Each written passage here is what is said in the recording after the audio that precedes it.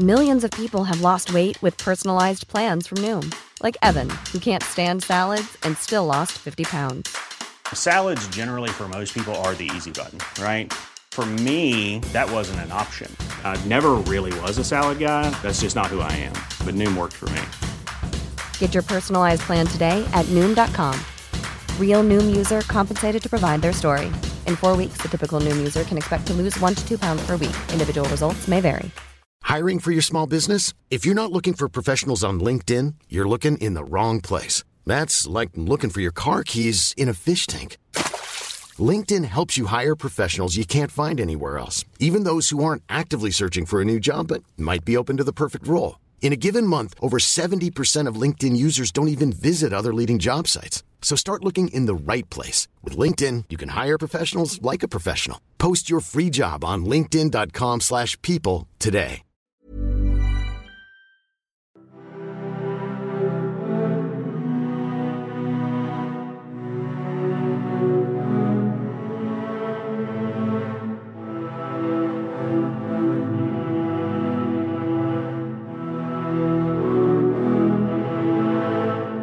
Hi there, and welcome to the Explaining History podcast. And today's podcast is kind of going to be a bit of a continuation from the last one, focusing again on India and looking at India and the wars of decolonization across Asia in general. It's something that really is occupying my thoughts at the moment, not least because I've got to give a lecture on it in February.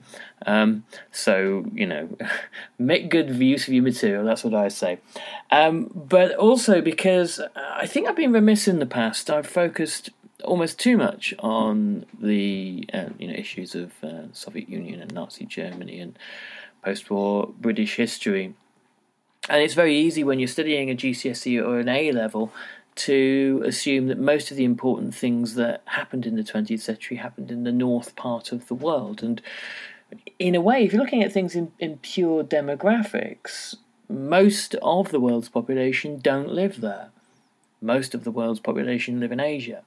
And most of the world's population were affected in profoundly different ways to the ways that events unfolded in Europe. Very different historical processes have shaped Asia, and you could say that really from the 1930s through to the 1990s, Asia has had an entirely different historical trajectory to that of Europe, which might explain whereby we are experiencing what might possibly be an Asian century. Not completely sure that's going to be the case yet, but we'll see. I've got enough to do working about what happened in the past, let alone think about the future. Anyway, moving swiftly on, we're going to look at the partition of India today and the differing motivations and intentions of the British in partitioning India. And particularly, I'm really enjoying Martin Thomas's book Fight or Flight at the moment, in which he argues that these were the two conflicting imperatives for the British and the French, that in both the British and French governments there was the desire just to run away from empire as quickly as possible, to leave the mess that existed in 1945 to its own devices, and also to stay and fight, to hang on to colonial possessions. And the ways in which some decolonizations happened peacefully and some happened with immense bloodshed can be explained through this, that in different times and in different instances the flight or the fight imperative won out.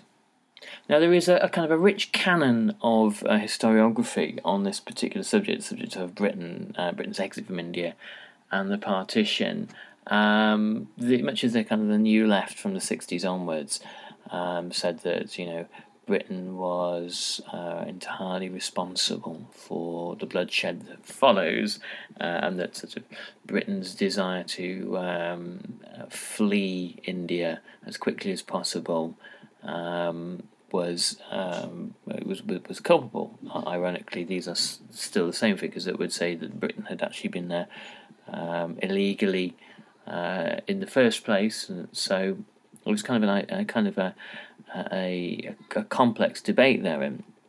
Other historians are more sympathetic towards Britain and India and say that decolonisation was in a kind of a multi-ethnic, multi-faith society which was balkanised, was always going to be an extremely difficult job, always going to be something that was going to result in catastrophe in some nature. This is kind of similar, I guess, to the Margaret Macmillan take on the Paris Peace Conference, that she essentially said it's surprising that they made any treaty at all, given the explosion of nationalist tensions at the end of the First World War that Lloyd George, Wilson and Clemenceau had to contend with. So, the critics in both instances are viewed as being kind of overly harsh. With the second example, with the partition, the responsibility that is shirked by Britain, in my view, is quite astonishing. And it seems that when partition was announced, that neither the British or the leaders of the Congress Party or the Muslim League really had any full understanding of what they were about to unleash. I would suspect that at a grassroots and mid-level within Indian political organising, there was a clear understanding of what might potentially happen. But certainly the British were using the word partition without really having a full idea of the level of bloodshed that partition would entail. So it was announced on the radio on the 3rd of June 1947. Clement Attlee made a statement to Parliament, and the Viceroy, Lord Louis Mountbatten, Jawaharlal Nehru, the leader of the Congress Party, Muhammad Ali Jinnah of the Muslim League, and Baldev Singh, who represented India's Sikhs, all made announcements in what appears to be a fairly kind of matter-of-fact manner. They didn't really inject into what they were saying a kind of a sense of the importance of what was being announced. It was unclear about how partition would be implied at that stage. The actual drawing up of India and Pakistan and East Pakistan's new boundaries was extremely rushed. In Bengal, the Legislative Assembly there was required to divide itself into a Hindu and a Muslim part. Bengal itself was to be essentially partitioned into Hindu majority districts and Muslim majority districts. But this was implicit in this is that there were going to be minorities in both the new Muslim states and new Hindu India. So implicit in this was there was going to be mass exoduses of people. New Muslim majority and Hindu majority communities then had the rights to districts, then had the right to vote for joining the new Pakistani state or staying in a new Hindu majority Indian state.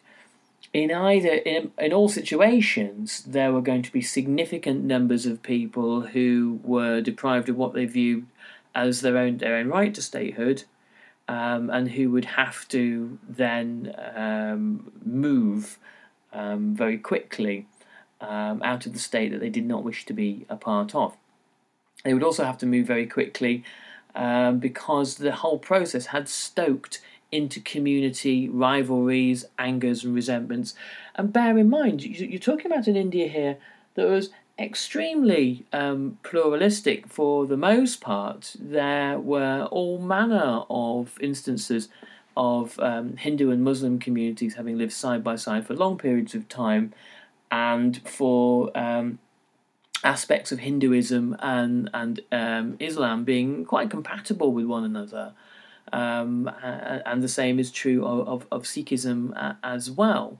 So the politics of partition had really, I'm not suggesting that in a very short period of time, had created these kinds of ethnic and religious tensions, but they had stoked and exacerbated them. Things that might be kind of ignored or forgotten or forgiven are now ramped up to being really, really moments of extreme passion and anger. The British spend a lot of effort into placing the responsibility for partition onto Indians themselves. There is a staggering lack of detail and finesse when it comes to partitioning India. The actual map of the new Indian states of East and West Pakistan and India are only revealed 2 days after independence. So after formal independence, then the actual nature of the country that you're going to be living in is revealed. The person who drew up the boundaries was a British judge, Sir Cyril Radcliffe, who was not what the civil service would refer to as an India hand. He didn't really know India, and certainly made very little attempts to find out about it.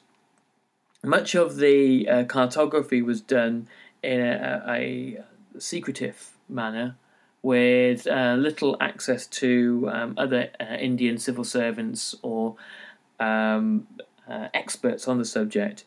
He didn't visit any of the areas that were affected. He didn't make any tour of the boundary areas, and didn't know anything about the questions of land ownership. He didn't know anything about natural resources, so he didn't know on which side of the boundary, say, a source of water would be on. He didn't know anything about the topography, so he didn't know whether he was cutting through valleys or mountain ranges or deserts or anything. He simply drew lines on maps. All the while, Radcliffe and his colleagues were being lobbied by Hindu, Sikh and Muslim representatives asking for this community or that community to be included or removed from one side of the boundary to another. And once Radcliffe had made the boundary, there was little sense that it was the responsibility of the British government in India to do anything to help communities that had been quite literally cut in half, or families that had been deprived of their ancestral lands for centuries. There was nothing to kind of help the plight of people who were now going to be forced to move, or who might have been left destitute as a result. In the state of Jammu and Kashmir, there was a large Muslim population. Mom deserves the best, and there's no better place to shop for Mother's Day than Whole Foods Market. They're your destination for unbeatable savings, from premium gifts to show-stopping flowers and irresistible desserts. Start by saving 33% with Prime on all body care and candles. Then get a 15-stem bunch of tulips for just $9.99 each with Prime. Round out Mom's menu with festive rosé, irresistible berry chantilly cake, and more special treats. Come celebrate Mother's Day at Whole Foods Market. Millions of people have lost weight with personalized plans from Noom. Like Evan, who can't stand salads and still lost 50 pounds. Salads generally for most people are the easy button, right? For me, that wasn't an option. I never really was a salad guy. That's just not who I am. But Noom worked for me. Get your personalized plan today at Noom.com. Real Noom user compensated to provide their story. In 4 weeks, the typical Noom user can expect to lose 1 to 2 pounds per week. Individual results may vary. Hey, it's Paige DeSorbo from Giggly Squad. High quality fashion without the price tag. Say hello to Quince. I'm snagging high-end essentials like cozy cashmere sweaters, sleek leather jackets, fine jewelry, and so much more. With Quince being 50 to 80% less than similar brands. And they partner with factories that prioritize safe, ethical, and responsible manufacturing. I love that. Luxury quality within reach. Go to quince.com/style to get free shipping and 365-day returns on your next order. Quince.com/style. 3/4 of the 4 million people there were Muslim.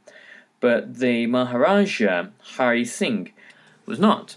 And fatally, he was given the option by Mountbatten of choosing whether he wished to join India or Pakistan. Singh was a foolish, indulged, out-of-touch autocrat who had very little knowledge of the lives of the people that he ruled. And instead of making any kind of choice, he flees, taking a large quantity of the state's wealth with him. The Labour Party Minister for India, Arthur Henderson, recounts Mountbatten's dilemma here.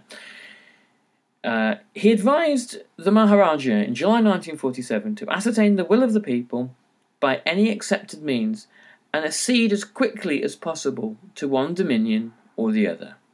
And when nothing had happened by the end of August, Lord Ismay had tried again to induce the Maharaja to make up his mind on this point. But the Maharaja was apparently constitutionally incapable of coming to any decision and was, in fact, almost entirely to blame for the present disaster in Kashmir. So this is a microcosm of Britain's policy in India, a way of putting the responsibility back onto India and saying, well, look, it's not our fault. You know, we asked this man to make his mind up, and now he's dithered, and we've got this big mess on our hands.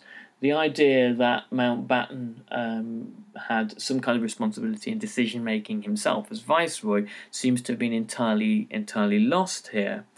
And it was a way of trying to evade responsibility, and part of the reason for that was the overall kind of ethical and moral shift amongst populations in not just Asia but in Europe, in the Western world, and in Great Britain after the Second World War, where imperialism is viewed in fairly dubious terms.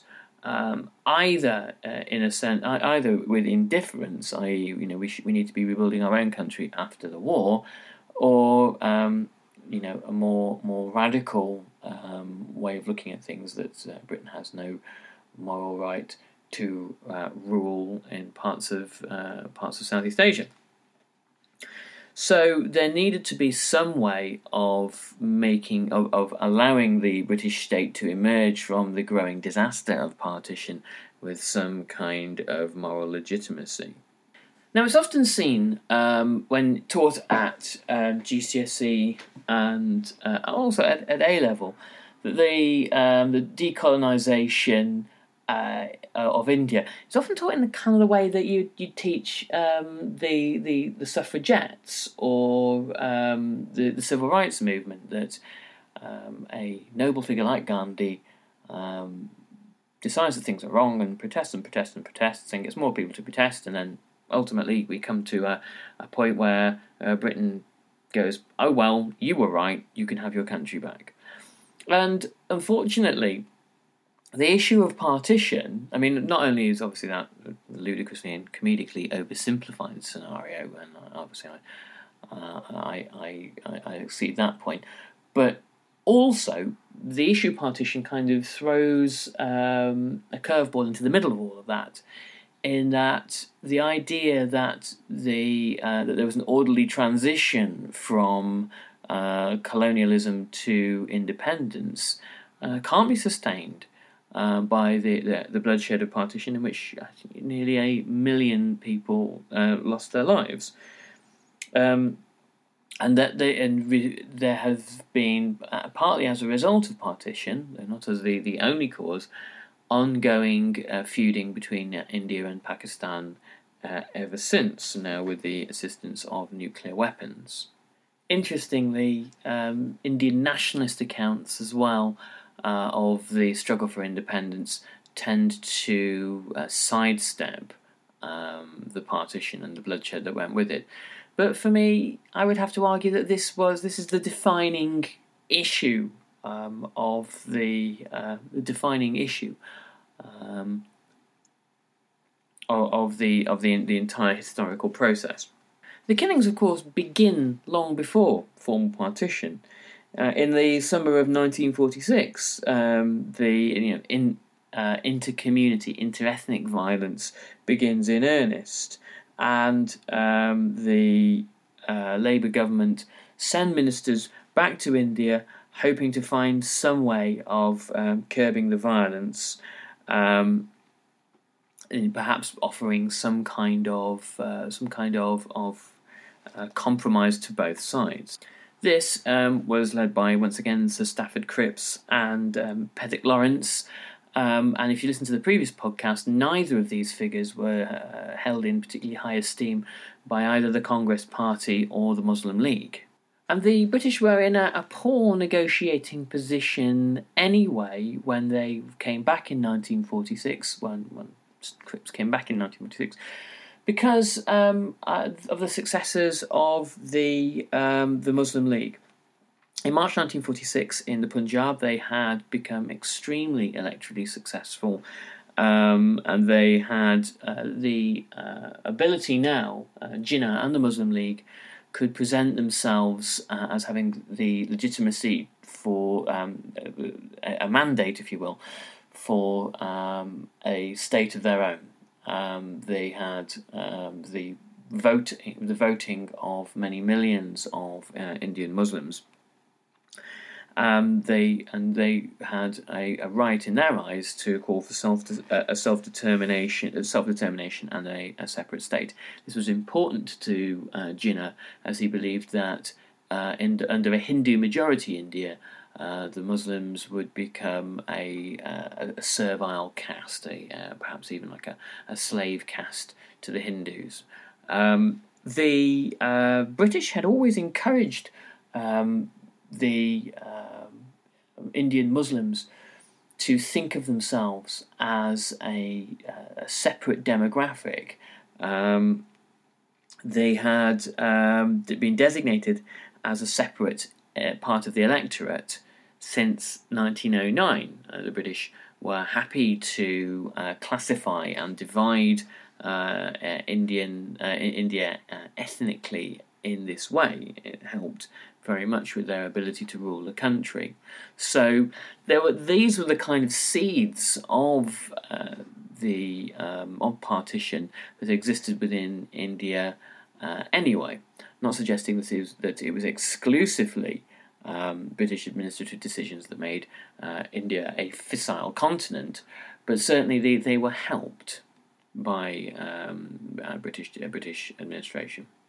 For their part, the Congress Party claimed that India was now it was better that it be run by the Congress Party, as the British had lost their ability or lost their right to claim that they were the only party, the only group who could prevent India from descending into inter-ethnic violence. The fact that inter-ethnic violence is beginning in 1946, the Congress Party said, was evidence that the British couldn't do this anymore, and that in fact, if the British stayed, the violence would get worse, not better. And it was indeed only the Congress Party that could guarantee that that India didn't tear itself apart.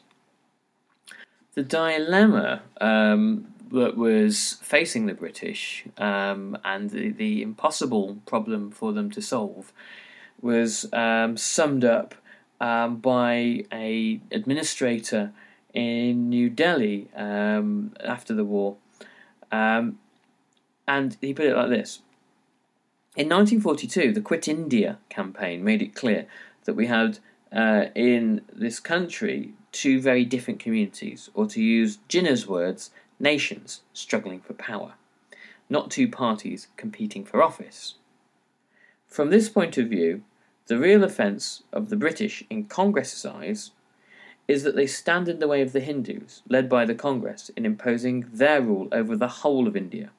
Muslims, at present, advance Pakistan as their only adequate safeguard. We must either accept this or bypass it or produce an alternative. This alternative must involve the removal of Hindu domination at the centre, which is the essence of the Pakistan demand. It would seem to be impossible to negotiate on Pakistan. The answer must be yes or no. It would have to be imposed, a very dangerous course. We should therefore try to bypass it by agreement. So these were virtually irreconcilable problems, and the British had put far too little effort really into coming to any kind of solution. Not that I believe that any sort of solution to the problem, which had been incubating for such a long time, was possible. So, in one sense, the view that Britain made the best of a bad job when exiting empire, there is some validity to that. But the reason why Britain made the best of a bad job, and it was a particularly the bad best of a bad job, if that makes any sense, is because Britain had stoked the tensions successfully for such a long period of time, and then after the Second World War, because of the crises of the Second World War and the pressures that the war placed on British rule in India, the pace of exit from India had to be speeded up. The result of this is that Britain has the little time to exit India. It doesn't apply the right degree of focus, of specialism, of effort and expertise into the process of decolonisation and into the process of partition, and the result is kind of catastrophe.